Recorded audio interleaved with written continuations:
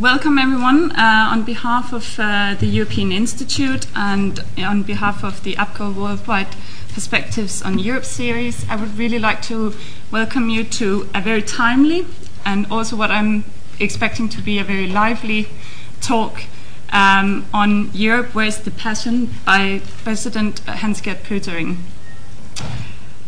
Before we start, I should just make a little comment that after the speech by Mr. Pöttering and the subsequent debate, there'll be drinks out in the atrium, so please do join us if you have the time and have any further questions that you'd like to discuss then.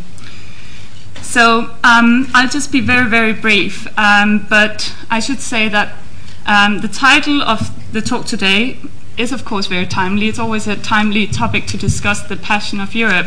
But since we are seeing quite a few challenges and even open disagreement between core member states, if you want, in Europe, we will welcome Mr. Pöttering's take on the topic.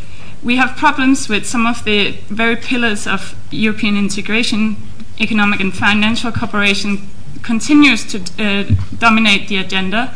We've seen, even this last week, some serious remarks made on another great achievement in the European history, so the Schengen Agreement.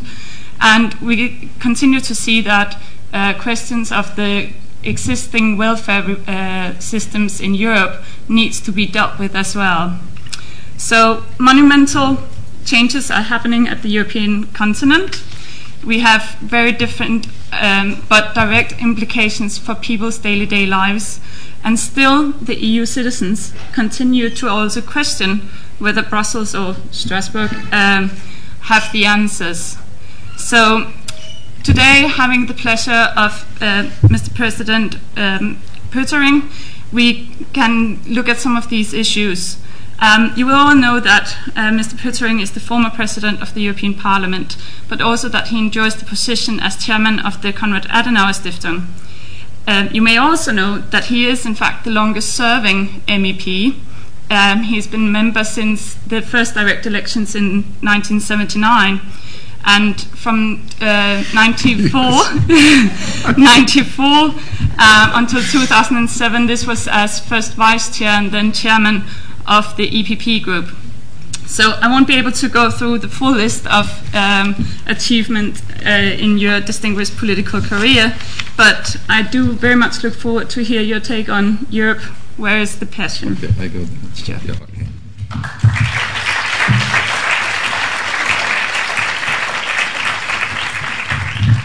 Thank you so much, Sara. It's such a great pleasure to be here again in the London School of Economics, and I was here, if I'm right, the last time in March 2008.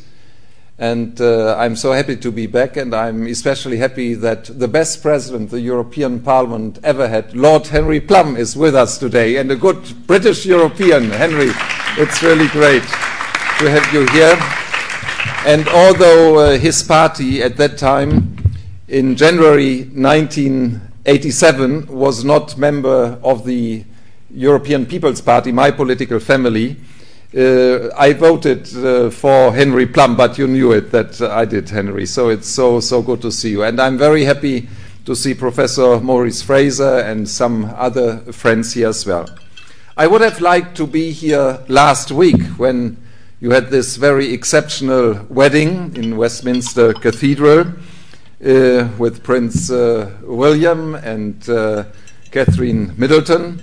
But unfortunately, I could only see it on television. But it was very remarkable, and I wish the young couple all the best. And if you allow, I hope I'm not indiscreet with what I'm saying now.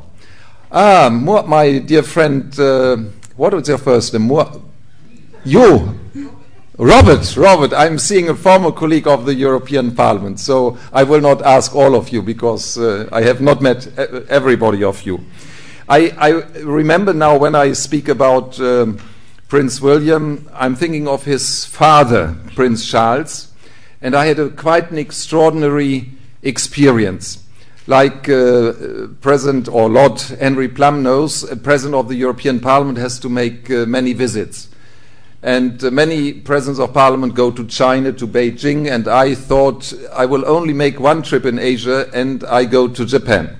And so I had the honor to see the emperor. And the representative of the European Union in Tokyo was a British. And I said to our ambassador, I think his name was Richardson, I said, oh, I will see Prince Charles, and then 4 weeks later his mother. And then he said, oh, you cannot say when you speak about the Prince of Wales, you cannot use family relation names, and you have to speak about Her Majesty the Queen, and when you speak to Her Majesty the Queen, you have to speak about the Prince of Wales. Okay, I said, and then Prince Charles came to the European Parliament, to the 12th floor or 11th floor in Brussels, and I told him this story, and preventing the personal relations between the Queen and the Prince of Wales. And then at the end of his visit, he had made a speech on environment. I accompanied him to the exit, and then he said, oh, President, you told me such a nice story. I will tell my mum this story. So that was very nice. So you asked me to speak in my lecture about Europe, where is the passion? And I am a very bad reader, and so I think I should not use so much my papers here. And if I make mistakes, please forgive me, because I will try to speak a little bit more freely. Of course, we have problems now in the European Union, and everybody speaks about it, and especially the people in Germany, because the Germans now think that they have to pay the bill. And we know that this is not true. And I want to quote The Economist. The Economist said in April, the 7th of April this year, when the ancient Greeks invented the word crisis, they had in mind a short period of acute stress. The modern Greeks have been experiencing crisis for over a year, and no end is in sight. Everybody speaks now in the European Union about the crisis of the euro. And I am deeply convinced it's not the crisis of the euro. The challenge is that some countries have spent too much money and have a too big deficit. And this is independent whether a country is member of the currency system of the European Union with 16 states, or like you here in Great Britain. And I learned today that if you take the figures of the European Union, that now the United Kingdom has a deficit of 80%, the overall deficit, compared with the grand national product. And just in this year, or in the last year, 2010, you had a deficit of 11%, or Britain had you are not all British, as I may assume, a deficit of 11% in relation to the GDP. And so if there are problems like in Portugal, in Greece, in Ireland, we should not say this is the crisis of the euro. It is a crisis of those countries who have spent too much money. And even now in my country, for a long time we had only a deficit, the whole debt rate, of 60%. Now the Germans are at 80%.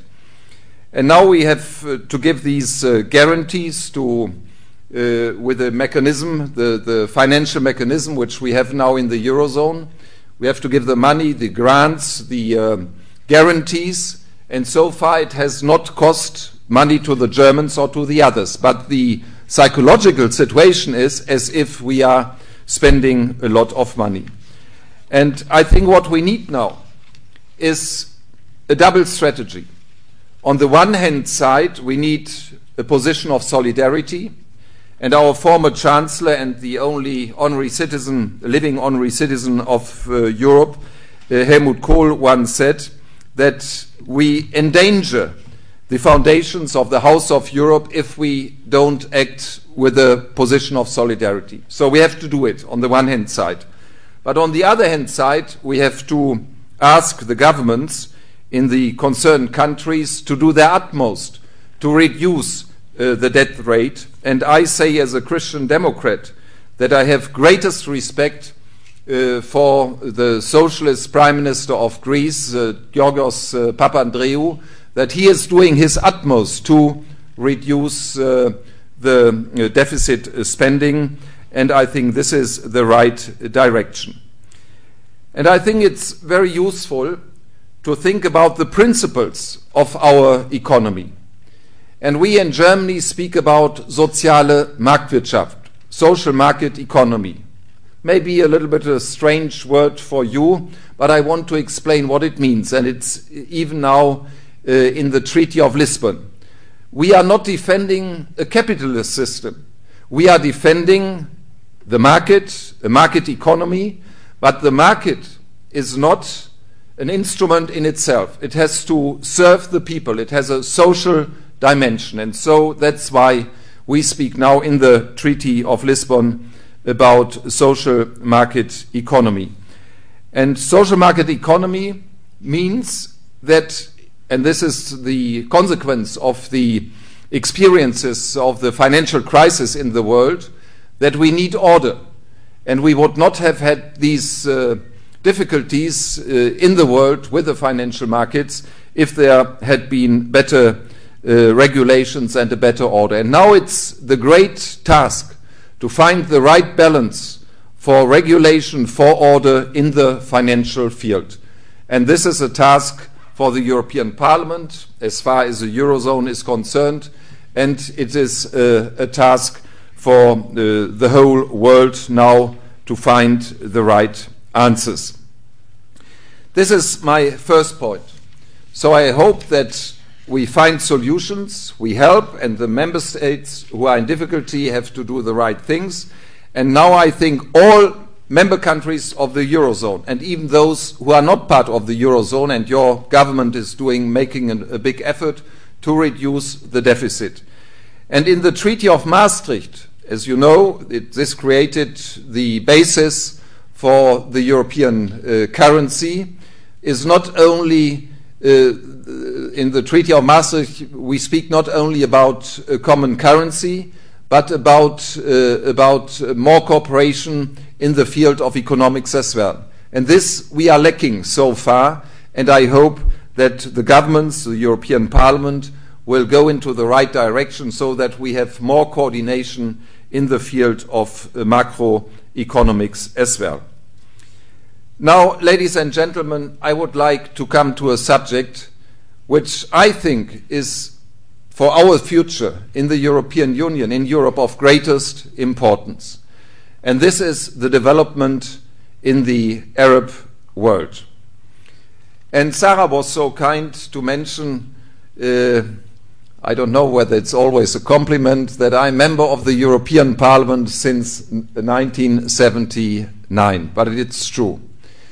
And it's true, yes. There will be in 2 years. I have spent not my whole life. You cannot half of my life in the European Parliament, and it's not the time to say now here in London when I might finish in the European Parliament. So it depends, of course, on many factors.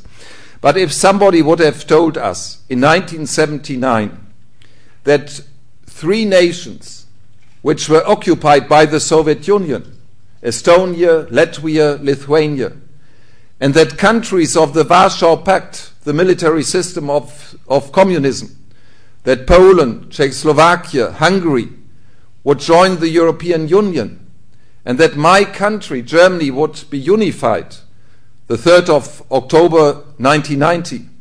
My answer, if somebody would have predicted this in 1979, my answer would have been, this is a vision, this is a dream, and it will not happen in our lifetime.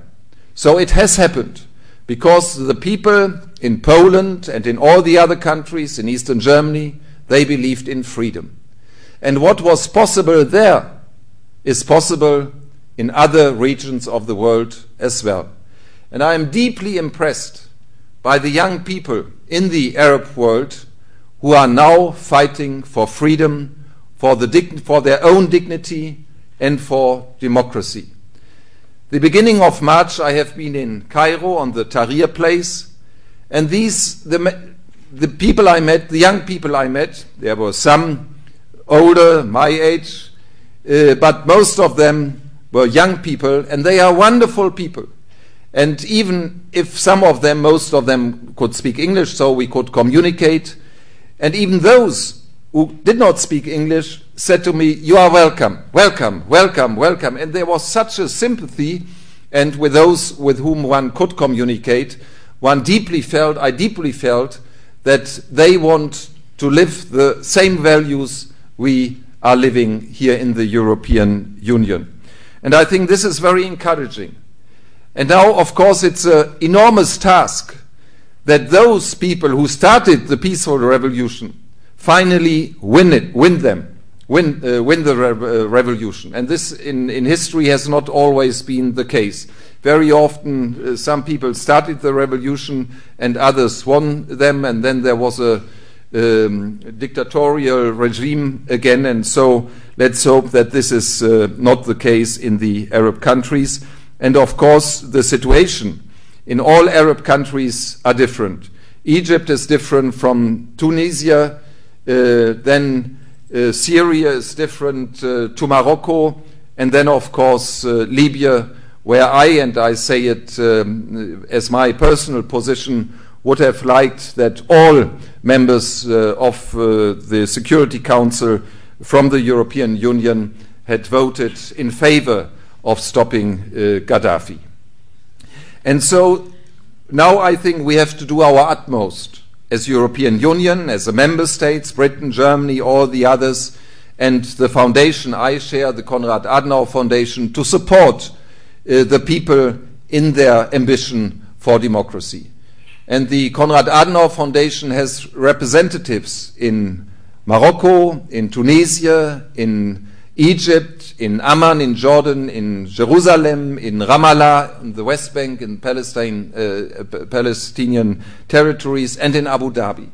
And we give advice to the people, judicial advice, or we have an exchange of views about system of economy, social market economy, and so on. And if we are asked to give our advice, we are willing to do it. And this question, how the situation develops in the Arab countries, is not only of greatest importance for the people, for the freedom of the people, for the dignity of the people, is of greatest importance for the Western world, for the European Union, in our relation with the Arab and Muslim countries. And in Germany, I don't know how it is here in Britain.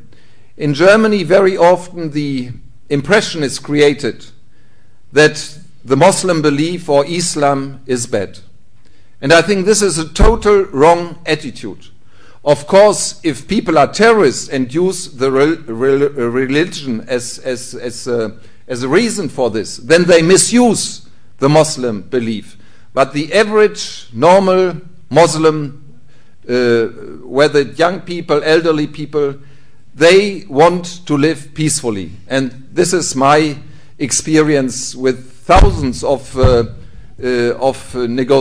discussions with people over in the Arab world in the many years I have visited the countries of the Arab world.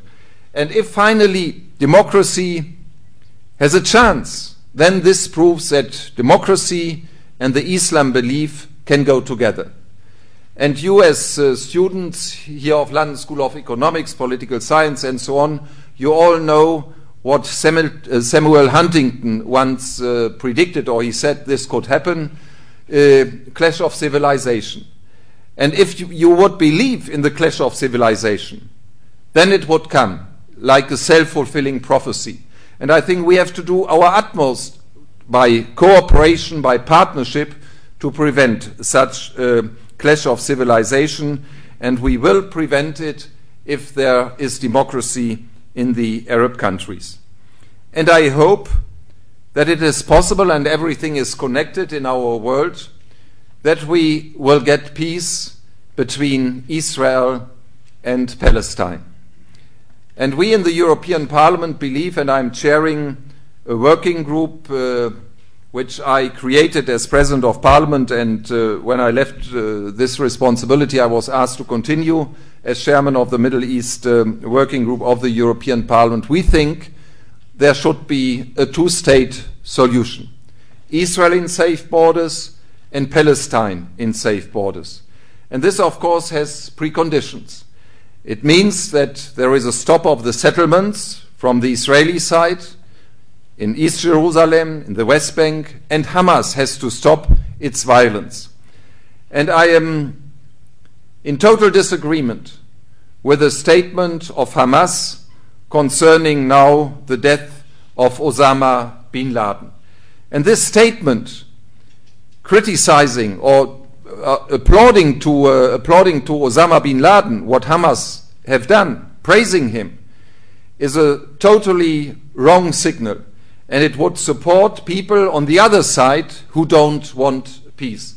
And so I really hope that the agreement which was found between Fatah and Hamas, and politics is always a process, will finally lead to a peace solution with Israel in safe borders and Palestine in safe borders as well. And both the Israelis and the Palestinians have their dignity, and I think this is what we as Europeans should defend, the dignity of all people in the world and here in Israel and in Palestine.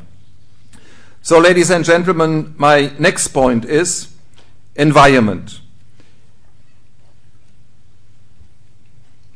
I signed with this pen the 23rd of April 2009 the European climate change legislation. And this, by the way, is a present, a gift of the football organization of Lower Saxony, and the capital is Hanover. And there are common roots between Hanover and the United Kingdom, as you know. We can go into the details in the discussion. I can tell you some nice stories about that as well. So it's a present of the football organization, and these presents you can keep. You have not to give it away. So I signed the European legislation against climate change together with the then Deputy Prime Minister of the Czech Republic. The Czech Republic had the presidency in the European Union, Mr. Nečas, who is now the Prime Minister of the Czech Republic. And we as Europeans took the lead in the fight against climate change, to reduce CO2 production, to be more committed to renewables, renewable energy, and so on.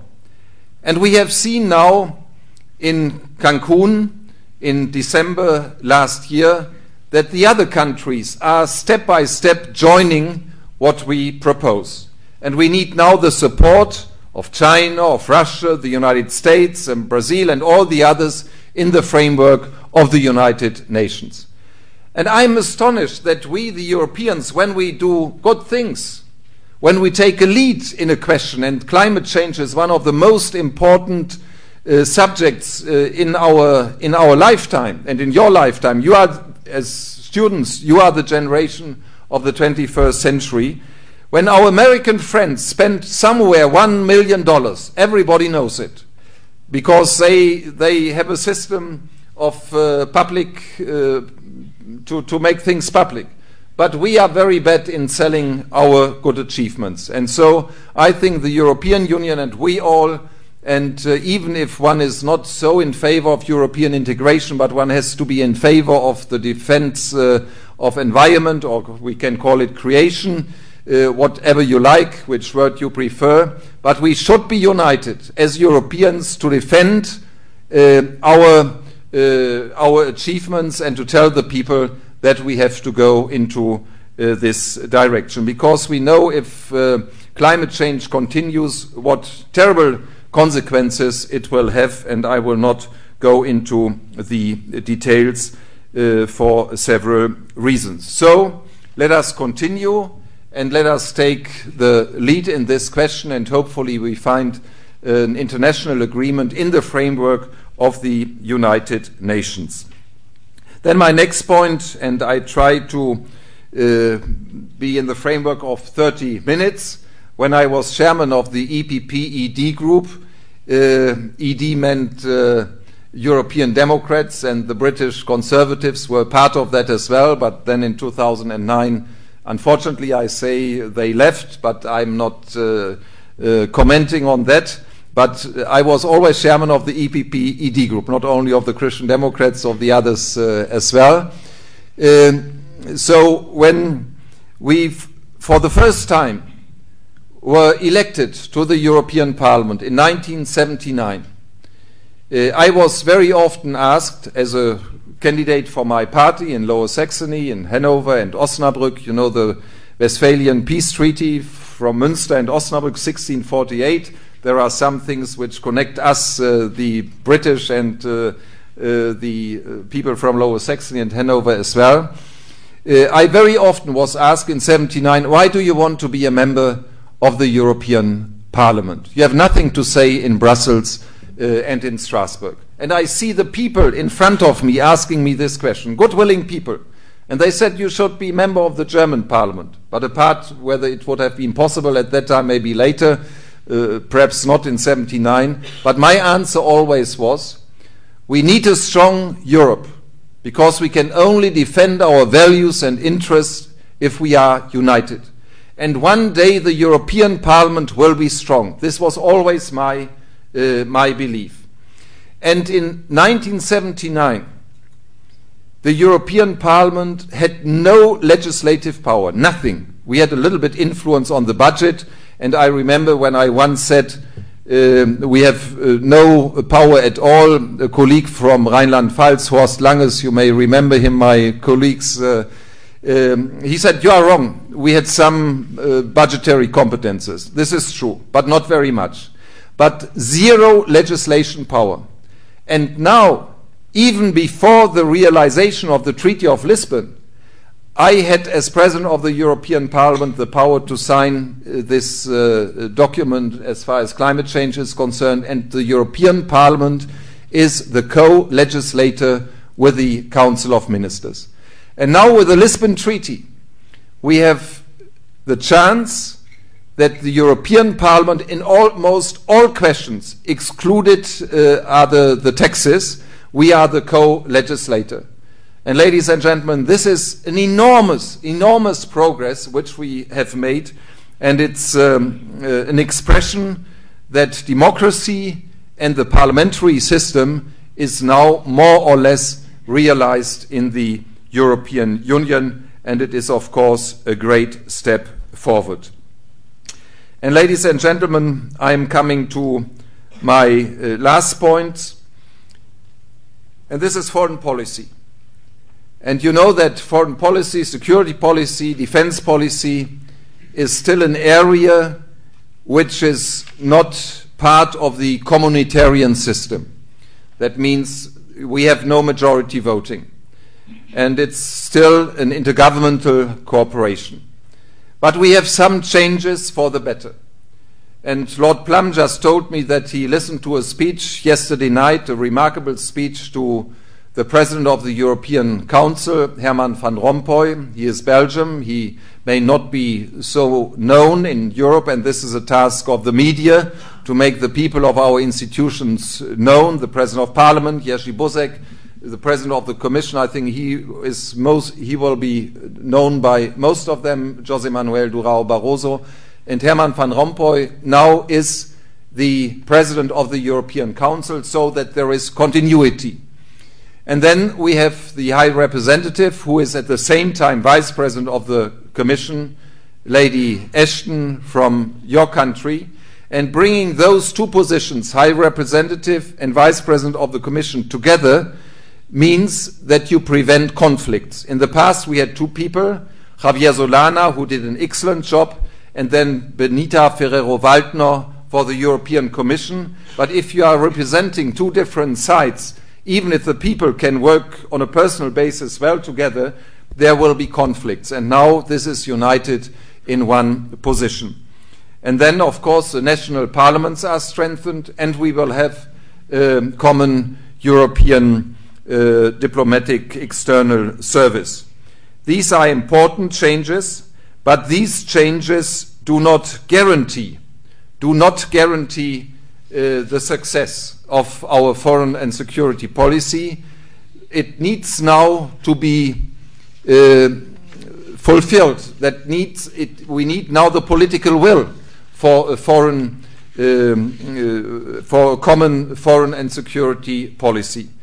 And as we know today, everything is connected. And take the question of energy supply. If you take the question of energy supply, we had, as you know, some years ago, the crisis of delivering gas from Russia via Ukraine to Poland, to Germany and other countries. And so what we have to do, and this is part of foreign policy and everything is connected, to prevent a situation that energy supply can be used as an instrument of foreign affairs, so that some can say we stop the supply of gas or oil and so on. And as you know, the Nord Stream gas pipeline is going to be built, and it's now already, the work is going on from Russia to Germany. And I was always in the past a little bit critical because the partners, the Baltic countries, Poland and Sweden and others, were not consulted as they should have been done. But now I think things are progressing, and I'm very much in favor of building a pipeline south of Russia as well, which is called Nabucco. It will go from Azerbaijan, then to Turkey, and then through Romania, Bulgaria, to Austria. This is not an attitude against Russia. But if we diversify our energy supply, which is of greatest importance for each of us, then if we diversify it, then we more or less have a guarantee that if there are problems in the one part of the world, we can solve those problems with the deliver of gas and oil from other parts. And there is a great chance, of course, in Northern Africa for closer cooperation as well. And ladies and gentlemen, there would be a lot to say more, but I would like to stop here, but to finalize as following. You are British, as far as you are British, here at London School of Economics. Others are not British. I am German, but for those who are living in Europe, we are Europeans. And I think we should never forget, and this is very important. I was chairman of my party in my region for 20 years, and I gave it up the 1st of October to a young person with an Italian name, Christian Calderone. So you understand, or it's not a German name. His father came from Italy, and he was born in Germany, and migration is another great challenge, but we might discuss it a few minutes later. I'm mentioning this because Europe does not start in Brussels or Strasbourg. Europe begins where you are at home. In my case, in a little village, Bad Iburg, near Osnabrück, and there were the bishops. There was a Protestant bishop, and this is a story connected with the United Kingdom and Hanover. A Protestant bishop after a Catholic bishop with the Treaty of Westphalia, 1648. A Protestant bishop followed a Catholic one, and he was the father and his wife Sophie, the mother of George I of England. So I could go further into details. I will not do it. I'm mentioning this because Europe starts at home. And then we are living in our regions, we are living in our countries, and with our countries, those who are British, they get the European citizenship with the British citizenship. So there are 4 levels: the local level, the regional level, the national level, and the European level, and then we have a responsibility for the world. And those who only see their hometowns will not defend the hometown. And those who see only their country, their nation, they will become nationalists, and nationalism leads to war. And those who only feel as Europeans are without roots. So I say your home, your country, and the European Union. To be a European, this belongs together, and I think this we should tell our people in our specific countries and try to convince them to go with us into the future of the European Union. And the most important thing is, and maybe that the British will not you will understand it, but you have not so much experienced it as we as Germans with a totalitarian system of National Socialism and communism. In the past, very often, the power, those who had the power, decided what was right. And now the great achievement in the European Union is that we act together on the basis of treaties. And these treaties mean law. And the law has a power today. And this guarantees, hopefully, through the whole 21st century, our freedom, democracy, and the dignity of the human being in the European Union, including the United Kingdom. Thank you so much.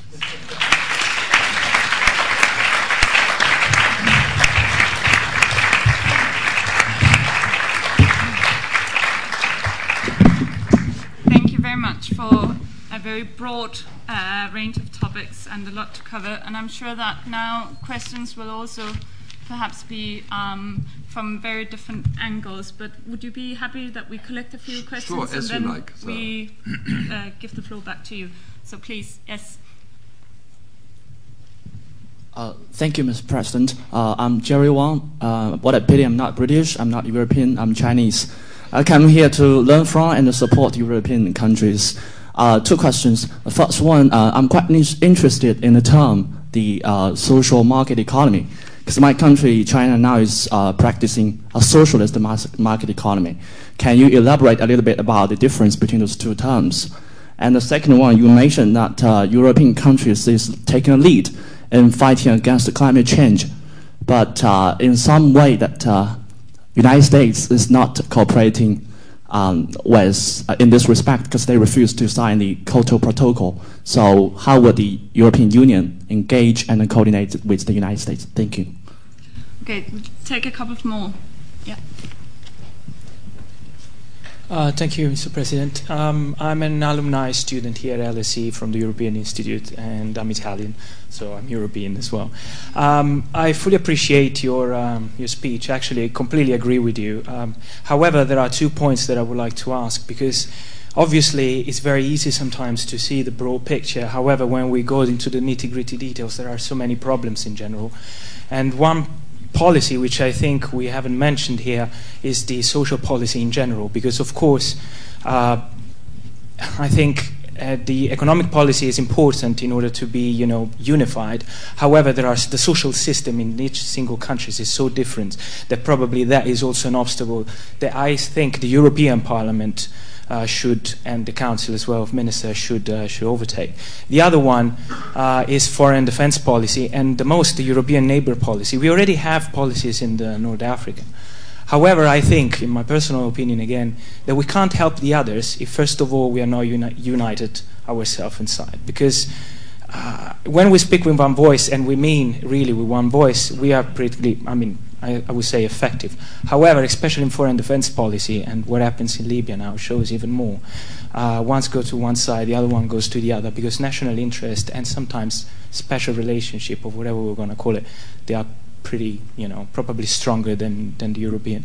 So I would like to say, don't you think that the European Parliament, and in particular the EPP here, I followed the EPP in the last years as well, don't you think you should start really taking a strong step into this, I would say, unification process, maybe even risking a little bit with the people? Thank you very much. Any more questions for the first round? Yeah. Yes, thank you. My name is Florence Deloche-Godez. I am French. And I would like to come back to the title of the presentation, Europe, Where is the Patient? because, well, you appeared very passionate, which was refreshing and encouraging. But still, there is a problem, especially with the EP, and I would like you to comment on it, is that the more powerful the EP is, the lower the turnout during the European election is. And that is, well, quite a problem. And I would like you also to comment on the idea, I think, put forward by Sara and Simon Hicks, that is maybe the way of electing the MEPs is problematic and does not create a link between the citizens and the institution. And maybe we should allow the voters to rank the different candidates that are on the list. Okay, this was really a great, how should I say, frame of questions. I did not understand so well the second name, so allow me to say the first names. Jerry, I understood quite well, from China. So I could not explain to you the socialist market economy in China. I don't know whether the Chinese government itself can explain it. But what I can explain, I'm not an economist, but at least the principles of social market economy.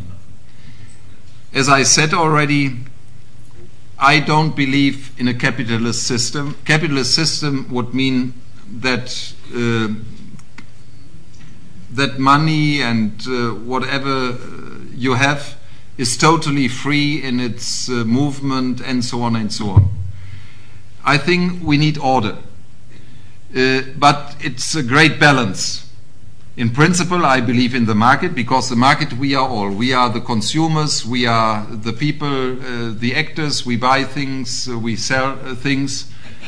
But there must be, I give you an example, there must be order. If in the end there would be the dominance of one factory building in the European Union cars, let's say in the end there are only two big factories who build cars, and they make arrangements, and they say, oh, we make arrangements how much your car should cost and my car should cost. So this would prevent competition. So we need order for competition. And this we do by European law and, of course, by national law as well. And the market needs to fulfill social or has to fulfill social aspects of the human life. And I think this is important. And we learn from the financial crisis that we need new structures for the banks. They need a special basis of own money. So if they only borrow money and there is not a solid basis, I'm not an expert for these questions, but this is what I feel and what my colleagues who are experts tell me. So we need to make the financial market more stable, and in the end, the great question is how to find the right balance. You mentioned the Kyoto Protocol, right? Our American friends, I think President Clinton agreed to the protocol, but the Congress never ratified it. I think this is a situation. And we need now, with a second approach, hopefully we get the agreement of President Obama, of his administration, and hopefully then of the Congress as well. And my understanding is that the awareness of environmental questions are increasing in the United States of America, like in other areas of the world, and including China. And I think we should do our utmost now, after the political statements in Cancun in December in Mexico, that we finalize this now into an international treaty in the framework of the United Nations. Then, if I understood your first name correctly, is it Khalid? No, Michele. Michele. It sounds rather Italian, Michele. Okay, but you are a British citizen. No, I'm Italian. Ah, you are Italian, but I never heard an Italian speaking such a good English, so this is... Ok, va bene. Va bene, ok, va bene. Ho una grande ammirazione per l'Italia. The Italians always find solutions, you know. The Germans would long have given up, but the Italians find solutions. And I experienced 8 different groups in our, Henry and Robert, you remember, 8 different groups from Italy in our EPP-ED group, and they were quarreling in the group, and then they walk around the parliament, embrace themselves, and they find solutions. This is Italy, and so you survive since 2,000 years. Anyhow, now to the question of social policy. We don't want to harmonize everything in the European Union, but we must make sure, and that's why we have the Charter of Human Rights, which is part of the Lisbon Treaty. Unfortunately, it was not agreed by Britain, but I want to say that I honor very much that former Prime Minister Gordon Brown achieved to ratify the Treaty of Lisbon as such in the House of Commons and in the House of Lords, and I want to thank Lord Plum especially that he did his utmost that the Treaty of Lisbon was accepted in the House of Lords as well. And people very often forget what personalities have done. And in politics, normally you don't get thanks.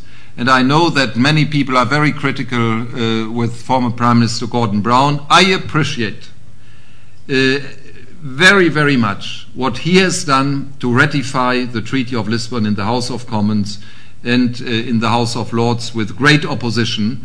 And I think this is really for him historic and something which will be on the positive side of his political achievements. So I said I regret that Britain is not part of this diese Grundrechtecharta, the Charter of Fundamental Rights, and we have a social charter, as you know, and the basis of that is there should be minimal standards, and we cannot harmonize everything. We cannot have the same pensions in Portugal as we might have in Sweden. Do we have people from Sweden here, students from Sweden? No, but we have Sara from Denmark, so you represent the Nordic countries. Not the same. So pardon? Not the same. Not the same, no. But you were very strong once but the Swedes as well. But now it's everything in balance. Okay, so good. Okay. So minimal standards, and countries can go further if they want. But we cannot harmonize everything, but there should be for each person a minimum that the persons can live under good human conditions. And there will always be the question, where should the European Union interfere by legislation? For instance, if you take the question of, I don't know whether I find the right words, when a child is born, how long the mother can have leave. Maternity leave. Maternity leave. So some things there should be a question for the national level, other things it should be for the European level. So you always have this question, but one has to discuss this on a case-to-case basis. When you are demanding, Michele, a common defense, I could not agree more. Konrad Adenauer, who gave the foundation which I have the honor to chair, the Adenauer Foundation, he wrote in his biography that his saddest hour was when the European defense community failed in August 1954.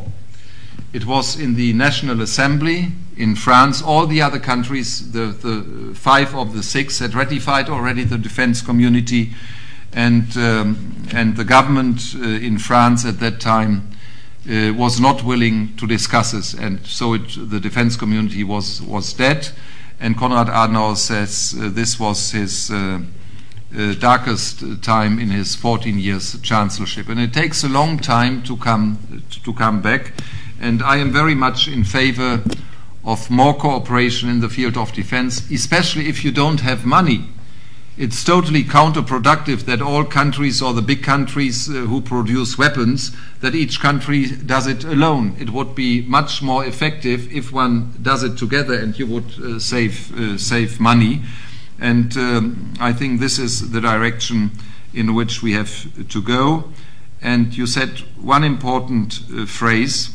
Everything was, of course, important what you said, but one especially very convincing phrase. You said, we cannot help the others if we are not united. And this is really true. And I am very sad, this has something to do with your country, when to Lampedusa came 30,000 people, or a little bit more than 20,000 people.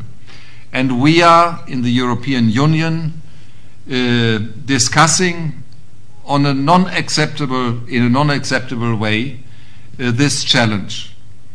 And we forget to tell our people and our public what a great advantage, what a great chance the developments in the Arab world are for us.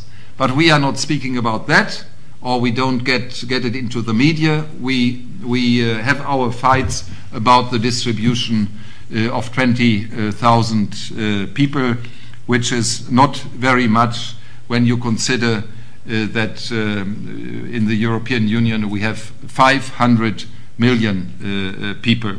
Germany accepted in the 90s 365,000 people from the Balkans. And so one should take that into consideration. And there were some German politicians criticizing Italy. I was not so happy with that, because if you criticize and you start criticize, then you have the escalation, the rhetoric escalation, and one always should try to find peaceful solutions. But I agree to you as far as defense is concerned. Then Madame de la France. Unfortunately, I could not understand correctly your name. Florence, like the beautiful city in Italy again. So, but you are French, Florence.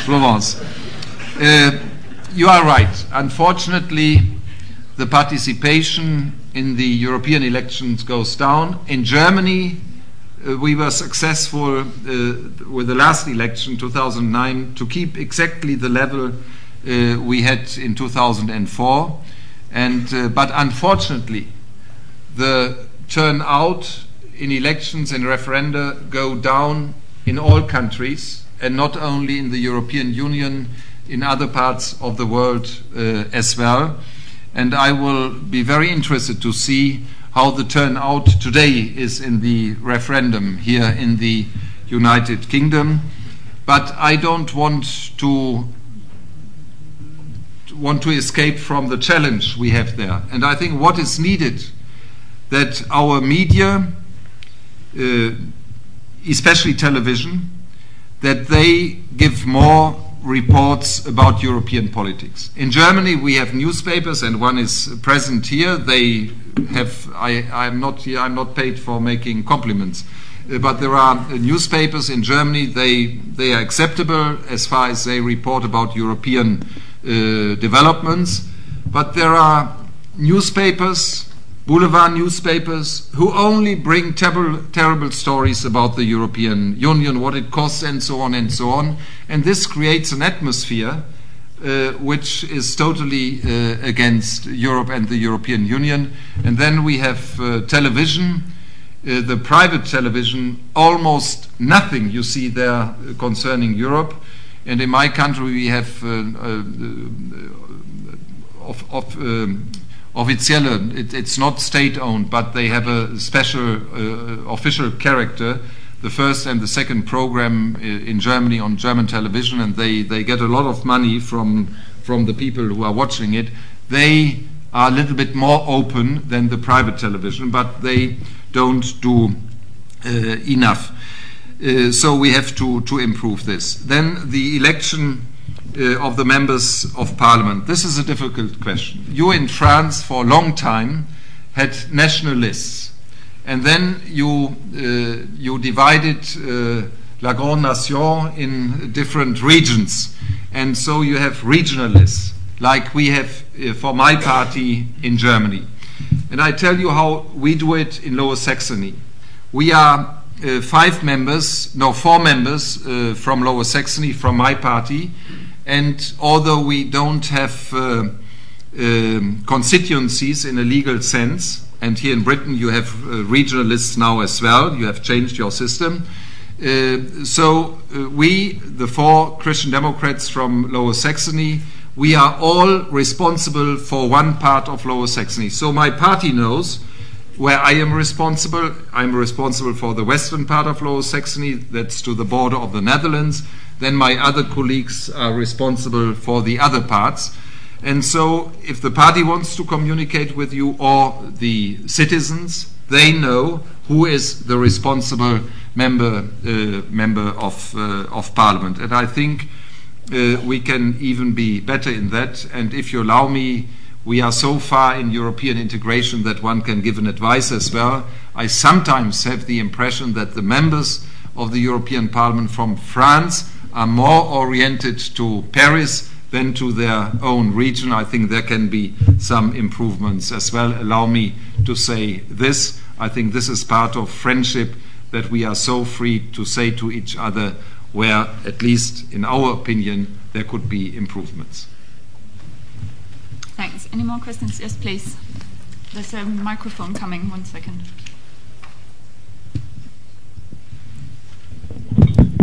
Dr. Pöttering, my name is Ivana Esterhazy, and I'm actually also a journalist working for Wirtschaftswoche.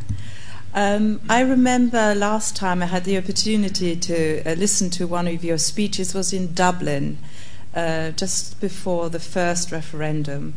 At the time you were reassuring the Irish that there would be no change in their tax system. Do you think it's actually right that the German and the French government are putting so much pressure on Dublin now to increase their corporate tax rate? Okay. Thank you. I saw another hand. Yeah.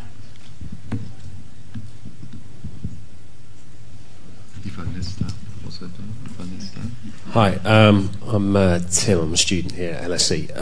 You mentioned how glad you were to have a chance to visit the Maghreb and visit Egypt and show your support for the push for democracy in that part of the world. From a European perspective, what do you think can be done with the Mediterranean Association Agreements and the reform of them to encourage these national movements in that country, specifically with regard to removing tariffs on agricultural products, which make up a huge proportion of GDP in these countries? And also with regards to your point about clash of civilizations, isn't the biggest thing that Europe could do in this regard would be to press ahead with bringing Turkey into the European Union? Oh my God. Okay, a last question in the front, please. I am Michael Gavrilovic, a native of the only capital in Europe that has been bombed by both NATO and the Nazis. I'm also a citizen of the United Kingdom. Ich spreche auch Deutsch. 14 of the countries that have bombed the Federal Republic of Yugoslavia, or Serbia, are European Union countries. Your country, Mr. Pöttering, has been at war with another country in Europe for the first time since 1945. This country, my country now, has also been at war with another European country since 1945, so has France. Denmark, I noticed the chair ladies from there, has not been at war with anyone since 1864, the last time the Kingdom of Denmark fought over Schleswig-Holstein with Prussia and Austria-Hungary. But in 1999, the Danes had nothing better to do than to go along and bomb a country that has not as much as broken a pane of glass in Denmark. At the end of the day, you know, the fact is that the United States cracked the whip and all these countries simply went along. As far as I know, the Parliament of Westminster did not discuss any of it. They clicked their heels, and Britain was part of an aggressive alliance. The same occurred in Germany. The same occurred in all countries in Europe.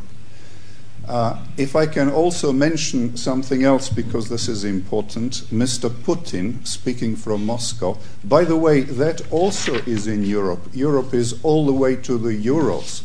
Europe includes Belgrade and Sarajevo and everything else. So you're hijacking here the entire continent, and in fact you're speaking only on behalf of the West European subcontinent.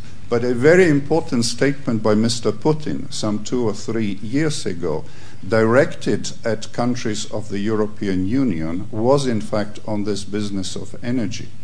Mr. Putin said, we want to discuss with the countries of Europe directly and have bilateral relationships, but they're afraid to speak to us. If they're not prepared to come forward and to discuss their needs with us, we will have to do it with Washington first.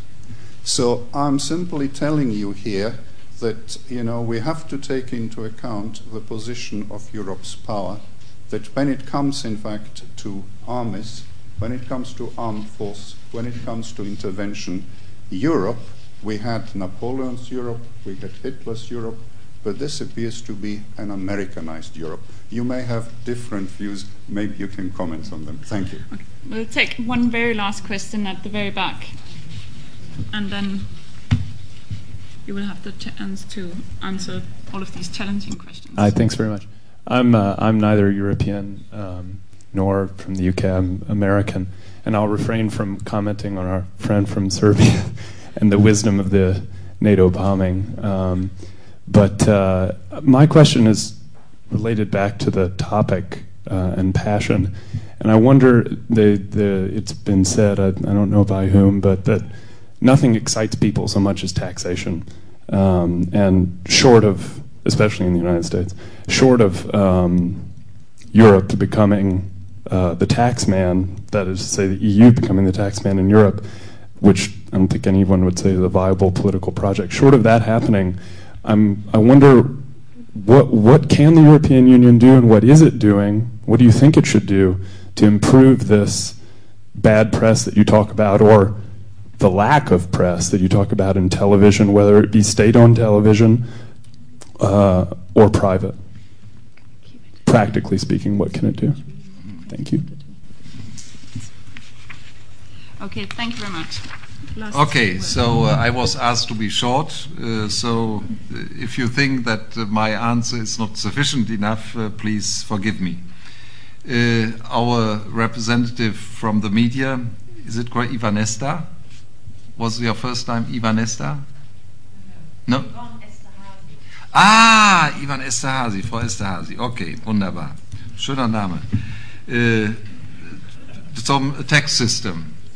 The question was with the tax system, and I made a speech in Dublin before the referendum. The basis of what I said is that in the Lisbon Treaty, for taxes, we have the unanimous vote of the Council of Ministers.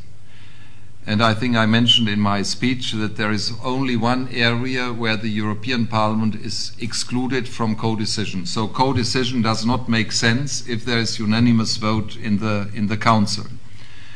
And my message to the Irish was, and I tried to convince those to whom I could speak, my message was that without Ireland, this cannot be changed, because it's unanimous vote. Nobody can force Ireland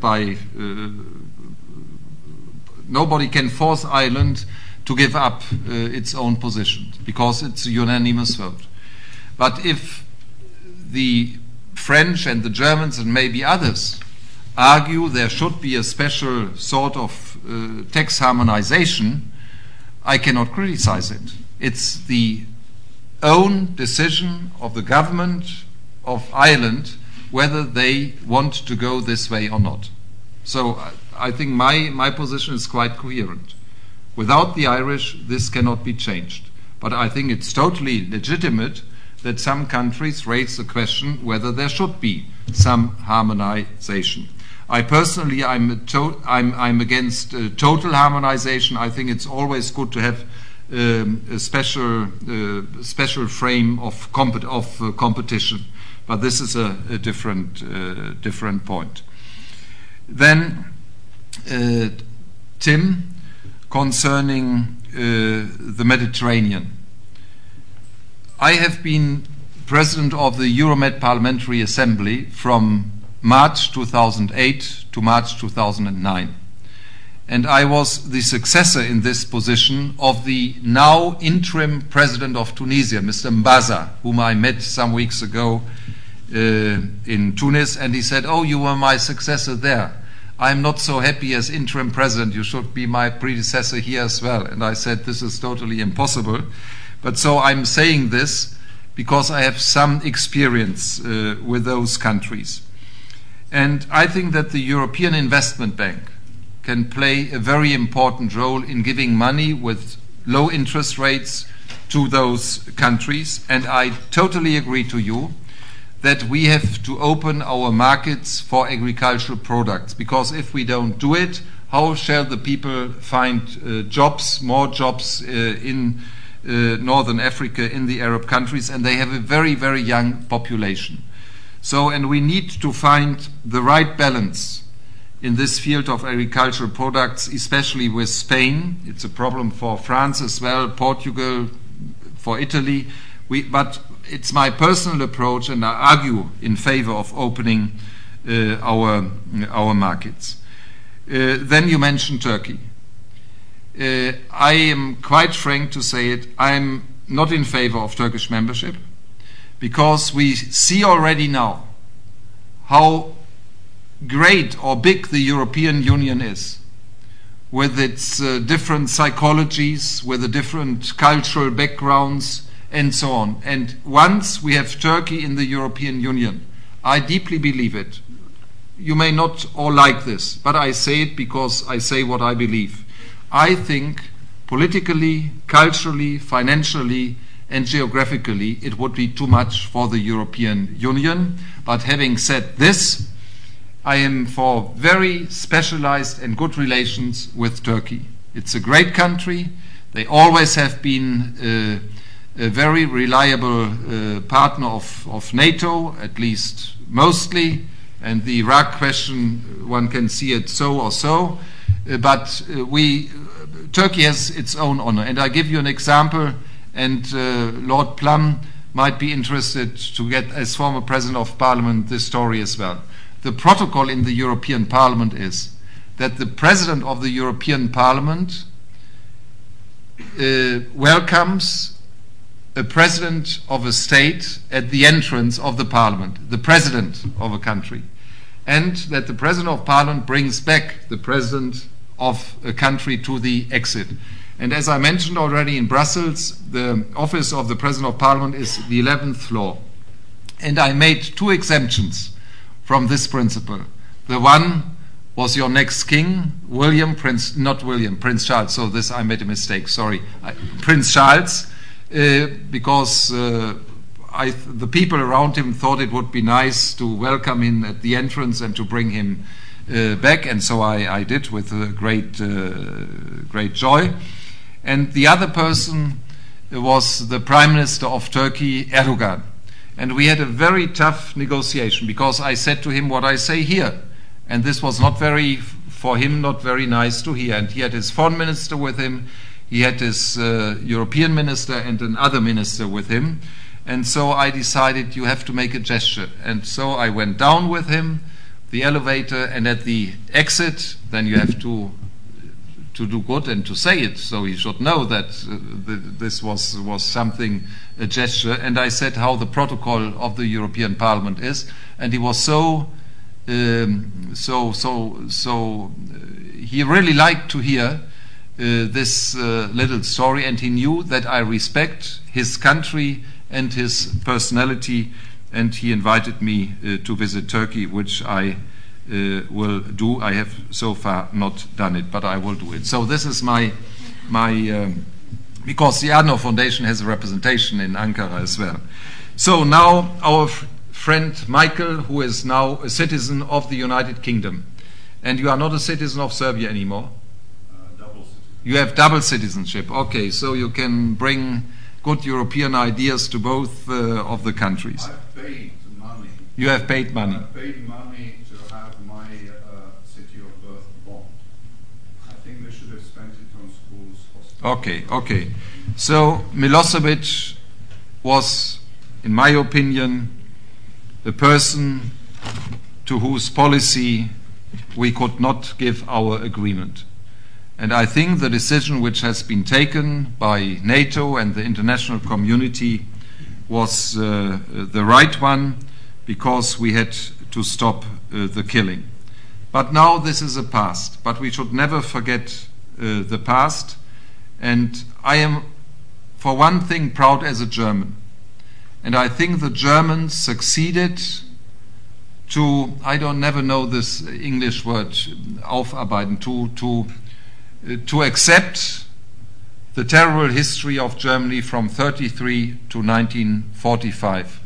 That we know what our history was, and that we deny everything what could happen, that we are against anything that should happen again because of our past. And I think this is still a great challenge for Serbia with Milosevic, but even a greater challenge for Russia to see all the aspects of the totalitarian system, because I deeply believe you only can go into the future when you know your history, the good parts, the bad parts, and when you are committed for the understanding of this. I don't know whether I could make totally clear what I meant. In Deutsch würde man sagen, die eigene Geschichte aufarbeiten. Is somebody here who could translate it? Overcome. Yeah, to overcome their own history, but I mean to work to work through the own history. I think this is very, very important. So I once heard a French person saying that France was on war with all countries in Europe, but not with Denmark. So this was quite fortunate. And you speak about Mr. Putin. I think that our security, and this is my final honor than the American friend. Sorry, Sarah. Mr. Putin, I think Mr. Putin should not bilaterally only discuss with the British, with the Germans, with the French, and so on. We need, and this is part of the Treaty of Lisbon, solidarity in the energy question. So it's a European question now. And the energy question is a question that challenges come to the European level. And if Mr. Putin, the Prime Minister of Russia, would have the chance to play with the British against the Germans against the French, and so on, or the Polish, and it was due to the Polish that this came into the treaty, then we would be lost. And so I am defending strongly that this is a question which the European Union as a whole has to discuss with the government of Russia. And as far as our relation to the United States of America are concerned, the Americans are our partners, the Americans are our friends, but they should not dominate us, we should not dominate them. We should be partners on the basis of equal relations. They are very strong businessmen, and if we in the European Union would not be strong and united, they always would have the advantage. So we should be united and then discuss questions with the United States of America and find fair solutions in the end. As far as our American friend taxation is concerned, in British history there is this famous word which is not so liked here, but it was liked in the United States of America: no taxation without representation. This is not comparable to the European Union, but I personally think, and this is not popular, I know, that one day the European Union needs its own income. But this should not mean that there is more taxation for our citizens. If you take now, Germany has now more taxation on fuels in the airplanes. So it's a German taxation. If we do this together on a European level, this would give the European Union an income, and I think we should try to find areas where we can taxes away from the national level, and in a useful way have a special amount of taxation on the European level, like this CO2 taxation which the German government now introduced. So I hope that I more or less gave an answer to your questions. It's always nice to be here in the London School of Economics, and if you are not fighting for a united and free and democratic Europe, then I would not see a chance for our common future, but I'm confident that you will do it. And I was very, very happy to be here for a second time. And very often one says one should do things for a third time. Hopefully this might come one day as well. All the best for your studies and for your personal and hopefully for your political life as well. Thank you so much.